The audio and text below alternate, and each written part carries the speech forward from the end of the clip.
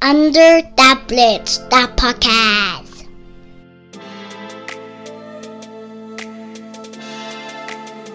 What's up, everyone? Welcome to Under the Bridge, that podcast. Thanks for joining us for another episode. My name is Nelson Lateeph. Today, I have here with me Michael Warf, the visionary behind Coalbanks Creative. He brings over 3 decades of expertise in web design, development, and management. With a successful track record as a video production company owner, Michael's diverse background includes roles such as creative director, UX designer, web manager, and graphic designer for companies like Telus Advertising, the University of Lethbridge, Kelda Bateman, and DevBox. Thank you so much for joining us. How are you? Thanks for having me. I'm great. I don't even know where to begin with you, to be honest. But let's start with Coalbanks. Sure. Coalbanks is an area in the city that was once a hub for coal mining. And it played a significant role in shaping the growth and development of Lethbridge, right? Yeah. Can you tell me more about the significance of the name Coalbanks to your brand? Yeah.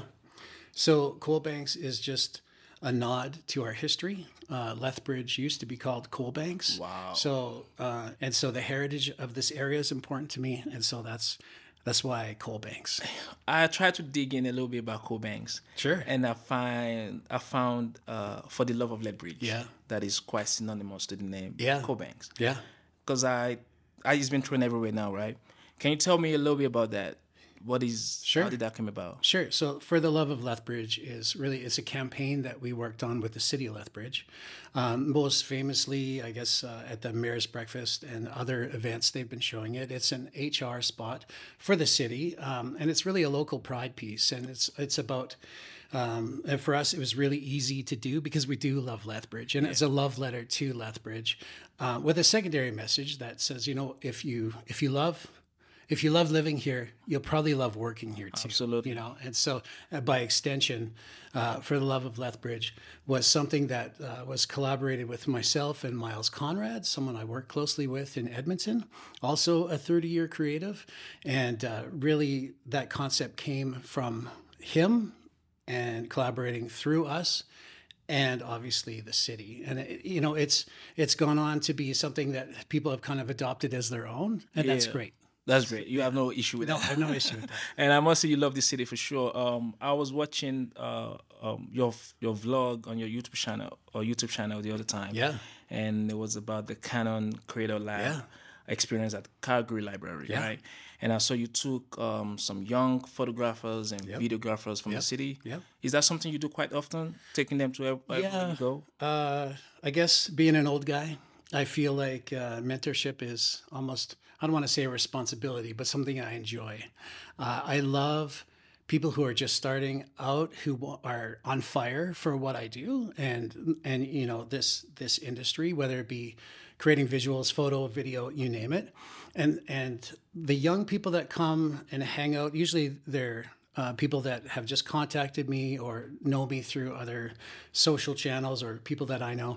And they hit me up and say, you know what, I'm trying to learn this. And can I shadow you?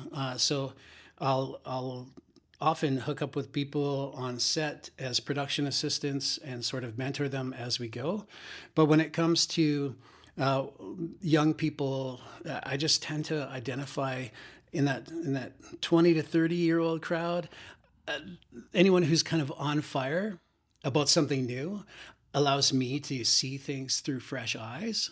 And when I can see people experiencing things for the first time, it reinforces what I know. Because when I used to teach at Grant MacEwan College, and so I love teaching. And teaching for me is really an exercise to see if you truly know what you're talking about. How do you know someone that knows what they're talking about and someone that's just beating around the bush? Like blowing smoke? How do you know if someone's legit? Like that.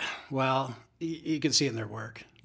Really, when it comes to the talk, a lot of people can talk, but really it comes to their work. And the common thread for me and what I see is someone's work imitating something that's online? Are they a mirror of Instagram? Are all of the subjects and all the compositions and all the stories they're telling just things they've absorbed from other people and are just mirroring back to the world? Or is there a point? Is there a story? Is there the big thing I can see, and it sounds a little negative, and it's not intended to be, but there's people in the video side of things that are wonderful camera operators, and they make beautiful B-roll compositions. And when I say B-roll, I mean there's an A-roll with someone talking, and usually a B-roll of something illustrating what they're talking, right? And so it's fun to put a montage of clips together that have nothing to do with the story or are just like a moving picture. And so I think the legit test is watch someone's video reel and see if they have someone talking or telling a story, or if they have a definitive middle, a beginning, or an end. Yes. If they have the whole picture and they're using the medium to tell and relay a story to evoke action, that to me is legit. That is so interesting, right? Another angle I can ask you that question would be, because do you perceive the future of photography and videography? Because I personally feel like that industry is becoming saturated. Yeah. Or I don't know, maybe I'm overthinking it. No. What do you think? I don't think you're overthinking it. I think competitively, do you mean like as a business? As a business, as a hobby, even, and someone thinking just because I've got a camera now, boom, I'm a videographer, I'm a photographer. Well, professional image makers do have to set themselves apart because of how accessible the technology is. That phone is way better than any of the cameras that I used when I started out. The ability to create beautiful imagery on something that you have on you 24 hours a day, no matter where you're at, is impressive. And the software that comes with the phone to make pictures look great really levels the playing field around access to the technology, video or photo. So I think that's part of the saturation, oversaturation. Everybody's a photographer, right? Everybody's a videographer. So that's true to an extent. But we're seeing changes in technology that means that you can create images without a camera with AI and other things, but that's maybe another conversation. But how do you set yourself apart means your intent and how you execute and how you convey the human experience through the medium. So it becomes a conversation around art and communication and less about gear and mechanical stuff. Staying with photographers and videographers, how do you set yourself apart and stuff? How would you measure success as a photographer or videographer? And what milestones or accomplishments should they have reached before they can say, Mama, I've made it? Okay, so like, how do you define yourself as successful as a photographer or a videographer? Like, what are the attributes, right? And really, there's many people who do creative things for personal reasons. I think you can, from a personal perspective, you can count yourself as a milestone. Hey, I've made it.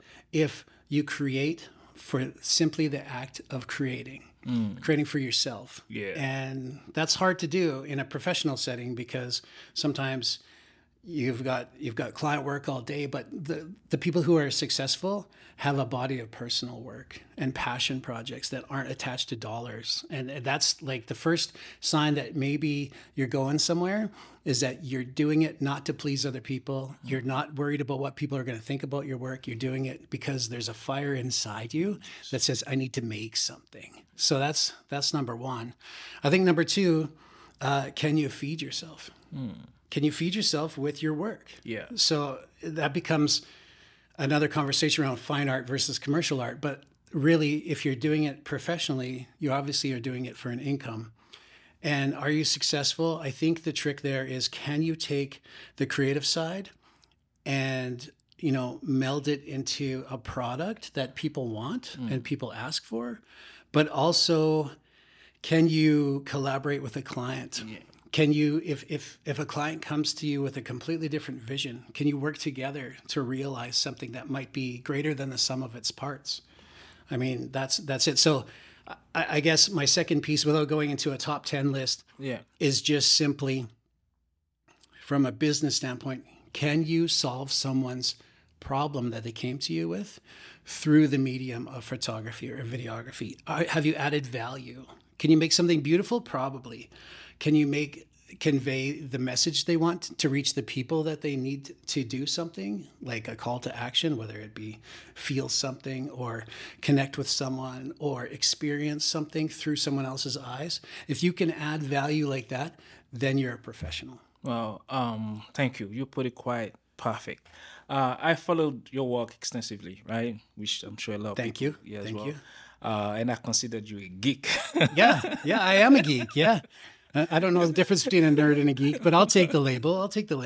Okay, and which is why I want to talk about artificial intelligence with you, right? Yeah, okay. So I know we probably need a whole new episode to dedicate it to this topic. Sure. You know, but let's touch on it a little bit. Yeah. My first question is, how do you explain or share your knowledge of artificial intelligence in a simple and digestible way to someone who has no clue the power of AI? Yeah, for sure. I guess people have just started, the average person has just started to be aware that there is maybe the rumblings of change happening, and that, you know, the way that we do things with computers and through industry, it's changing. It's changing rapidly. And, you know, in November, we adopted a chat-based model that people are using now called ChatGPT. We adopted that early, and as a result, I got to use it extensively in my workflow. And really, how do I explain it to someone who's maybe not in the space as a geek? Is just that artificial intelligence, whether it be machine learning or there's so many acronyms, but really neural networks, AGI, like won't get into the nerdy stuff, but really there's a portion of computer science that is taking computing beyond what we know now and having machines emulate the things that only humans could do before: reasoning, thinking, decision making. These were the domain of the human before, and now there's a little bit of autonomy going on in sort of a synthetic intelligence to allow computers to make decisions on their own, whether it be a self-driving car or maybe it's in medicine, screening breast cancer data faster than a surgeon can, and discerning that kind of stuff. There's a million things, looking at patterns of migration of animals and predicting things much faster than a human can. So it's sort of like, I say artificial intelligence is taking all the good things about what we are and who we are and giving us like an exoskeleton or like a superhero, just like a power up. We're Mario, right? Giving you a power up. You said many things in that, which I'm so like, wow, the thinking, but you didn't say feeling. Can't say feeling. That's not possible yet. That's the domain of you and I. Oh, cool. Yeah, I'm happy. Yeah. So I'm a big proponent of AI tools, but I'm an artist and I'm a human. And I believe there's a ton of things of the experience around the human experience and relaying to each other that machines will never have the emotional baggage that makes us that who makes we sense. are. I'm happy to hear that. Yeah. But do you think AI is developed and deployed in a way that is inclusive to benefit everyone in the society, and not just people in tech and creative space? Yeah, like when we look at the larger sort of the social good pieces of what artificial intelligence, it's not just a chat interface that can write my essays for me and sail through college. We look at, do you know the Khan Academy? So Khan Academy had earlier access than us. We had access in November. I think Khan Academy probably had access in August of GPT, which is like ChatGPT. And they created a little chatbot for their online education called Conmigo. And Conmigo is like ChatGPT, but it's built into the free educational stuff that Khan Academy has. And that artificial intelligence comes alongside the learner and has them, prompts them for critical thinking and helps them not answer questions, but like a tutor would. So artificial intelligence access beyond the geeks. If you're a student, now you have a tutor available to help you think through problems without needing a human, which means You don't need the resource, the money, but also it's 24/7 access, and really not limited to a certain country or a class of person. So, yeah, I think artificial intelligence is heavily accessible to all. But on the other side, our society is driven by greed and by money.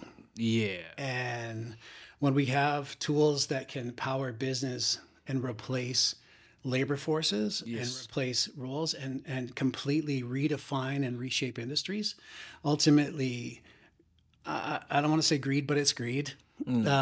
Corporate greed That's tends why to power it. Yeah, that's why I asked you that question earlier, because I feel a lot of people in the society that don't quite understand this thing, right? Yeah. And how to use it to their own advantage, unlike someone like you would, or the entrepreneurs, business owners, are concerned about job displacement.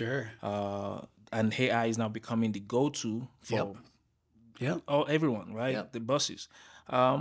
What do you say about that? I just want you to explain better where you were going before I even asked you this question. No problem. I think, so it comes down to when you go to a store these days, you have a choice of checking out your groceries with a human or having an automated checkout. Yeah. And really the choice is yours on how you stream it. Trust me, they're watching who uses what and labor costs. But when it comes to tasks that are more mechanical, repeatable, people love the relationship of a cashier and, them greeting, they have a human connection with them. But really, when it comes down to checking out your groceries, a lot of people love the convenience to say that I can scan a barcode, you can scan a barcode. Are you adding a ton of value to the job? Maybe you would have more value in the organization doing something that requires the human touch. And so the relationship piece obviously is the human touch, but really the core function of someone who runs a checkout register is to get a person processed as efficiently as possible, to be accurate and to be timely. Yeah. And so everything else is like extra in the experience. So when it comes to displacing workers, it's the same as looking at automated checkout.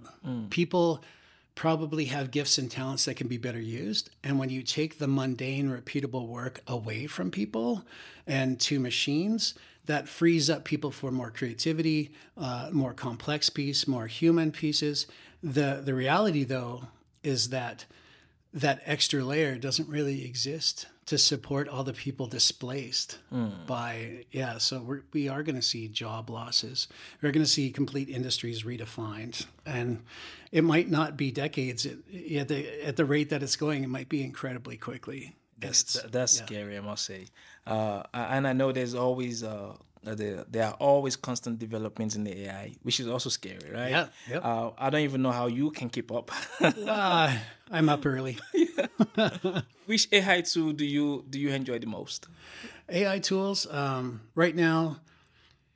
So I'm just going to limit it to what I do with video and filmmaking. So I'm really excited about a tool that I'm using. So do you know who Ty Sheridan is? He's an actor in Hollywood. Yeah, Ready Player One. Yeah. So he's an actor. He's got a company called Wonder Studio, I think it is. Or no, that's their product. So we'll look it up. Anyway, he's got a product that I have access to right now that takes the idea of motion capture. Have you seen people in suits that Avatar as an example? They take the need for all of the gear, the equipment, the rooms for motion capture, and they have reduced it down to you supply it a video. It will be able to replace a character in that video with a custom character, do the compositing, the lighting, the modeling, and the animation, all through its service, and spit back to you something that took a team to do before with only their software and none of the tools. So that feels like a little bit of magic to me, and I'm really interested in that software right now. I've tried a few things on my own. I've been completely blown away. When that comes to market, it's gonna, I would say, I think it'll give access to indie filmmakers who couldn't ever use those storytelling tools before, which is awesome. On the other side, it'll take away the exclusive. complexity and exactly the exclusivity. That's like my favorite is very basic, still on a low level. It's just the AI voice modeling. Yeah, AI voice model. That's something we're heavily into. That's pretty much about it, really. Yeah. In Lethbridge, there is a lot of, which I feel personally like there should be a lot of people like you. There should be a lot of kids, youth that should just have access to you all the time to, I know you've got a job, to sort of learn and just keep this thing going and to be ahead of the game. Yeah. If are you open to that? Is there sort of like a mentorship program or that Nothing formally. I have thought about, so as an example, I did voice modeling recently for a client. So I had 14 clients that I sat and talked to and captured a range of emotions through a microphone through them. And then through AI, I've made a complete digital copy of their voice so that we can create voiceovers without them participating, without them needing a microphone. We have their cadence, their imperfections in their voice, all of that good thing modeled. And now if they wanted to have a podcast like you and I, we could just chuck in the script, have that script tuned to the way that they would, talk, and generate half an hour podcast without ever bothering them. Wow. So I like that. So I look at the voice modeling side of things. We did that for 14 people because we have one video that is now getting personalized for 14 people by the voiceover being replaced by each person who's not a voiceover artist, but through AI, they can take the skills of the voiceover artist, the voice of someone who's not one, mash those together for a performance, and now you've got a full voiceover or podcast or what have you.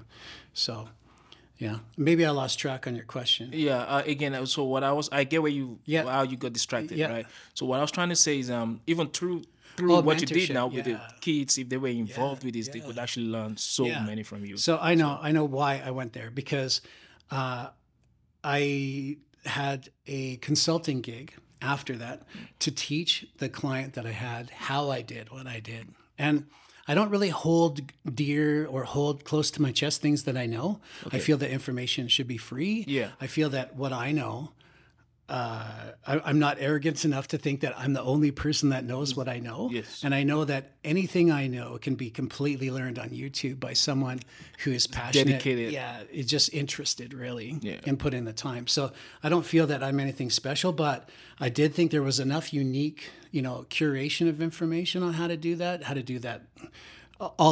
taking into account all the testing and failure that I did and having a smooth workflow, making a YouTube video and giving that freely away back. And so that's something that I'm interested in making small little condensed courses, not for money, but just to get it out of my head. And so that someone down the line, I might be on a job, I might be out of town, hits me up and says, hey, teach me about voice modeling, or I'm really interested in this. I can say, you know what? I thought of you and I made a 10-minute deal so that you can watch it and then I can replicate me without having to be there. So that's rather than mentorship one-on-one, which is a very time-intensive one-on-one kind of thing. If I can add to the value in any way by creating resources like that, that's something I'm going to pursue. Awesome. Good stuff. And lastly, what are you most excited about for the future of Lethbridge, both in tech, in create, people in the creative space, and Well, I guess what I'm excited about are some of the spaces that are opening up. So, like, have you visited the redevelopment of our post office building? No, I haven't. So the Post. So Summus is the company that I have a relationship with there. We've collaborated before. Okay. I love the team at Summus because their vision is, they've turned the Post building into something that feels a bigger city, feels larger than life. It's beautiful. They've done a phenomenal job. But I think tomorrow they're having an opening of their hybrid workspace, which is like your typical workspace scenario, but done at a higher level and really feels like what a community should be with creatives. So I'm excited about the investment in Lethbridge around things that might not be deemed typical. So that's one of them I'm absolutely excited about. When it comes to Lethbridge, I can see that we've survived and been resilient on many different transformations. So we talked about Coalbanks being, the origins of Lethbridge being coal. And, in the 50s, oil and gas sort of changed the coal mining situation to a point where that wasn't profitable anymore. And so we have transitioned from that. Our agri-food, agribusiness research pieces here in Lethbridge, they're phenomenal. I was on the production crew for a neuroscience documentary that showcases the brain trust that we have at the University of Lethbridge. There is a legacy here, right from here in neuroscience, spawned right here, impacts our community, but the world, because really the fathers of modern neuroscience practice kind of origin story is here in Lethbridge. Wow. Yeah. So Ian and Brian, and that's not my documentary, but I got to be a camera operator on that and listen firsthand of those researchers telling their stories and just experiencing life on their ranch. That kind of thing is wild. I love this place. I love it too. I'm falling in love with it every day by day, because I feel like the more time you spend in Lethbridge, provided that you put yourself out to meet people and speak to people, and you start feeling the dynamism of the city. Totally. And it's like, okay, there is dynamics actually. But you have to be the one to reach out. You can't just let it come to you. I agree. There are people here. Like you just had Jared from Rovu on here. Yeah. I am in awe of what they're doing here, right? I love the Gentleman 3 piece that just went up. Yeah. Beautiful. The idea around parametric design for furniture or sculpture, or just like looking at even like what Steven's doing with his place with the art gallery. Yeah. And forget about the floor. Like the whole place is nuts. There are people here that are world-class, and there's a hub of creativity that unless you're connected, you might miss it. So getting connected, I think, is the trick. It is the key. Yeah, it's absolutely the key. Yes, sir. Mr. Warf, thank you so much for your time. We really appreciate you and wish you all the best. And I must ask you, what is your social media? What's your favorite social media that you use? And the favorite one or the one I should be using? The favorite one, the one people easily accessible to, because I want people to see your work and just eat you up just like that, and you will eat them back right away. Well, thank you. I tend to post on Instagram a ton. I do almost daily an Instagram story about what I consider nothing, but people enjoy it. The handle is at Warfius, because I'm old, but are you familiar with the movie trilogy called The Matrix? Yeah, I know Matrix. Okay, so Samuel L. Jackson. so his character is Morpheus. Yeah. And at the camera store, it was a long time ago, I'd walk in and they'd be like, oh, there's that know-it-all guy, Warfius. And that's WARFEOUS. Yeah, so that's my personal Instagram. My business one I kind of neglect, but I'm very active on my personal Instagram. Good stuff. I answer DMs. Thank you so much once again. Thanks, Nelson. Massive thanks to every single one of you for tuning in once again, and be on the lookout for our next episode. Peace. Right on. Thanks very much.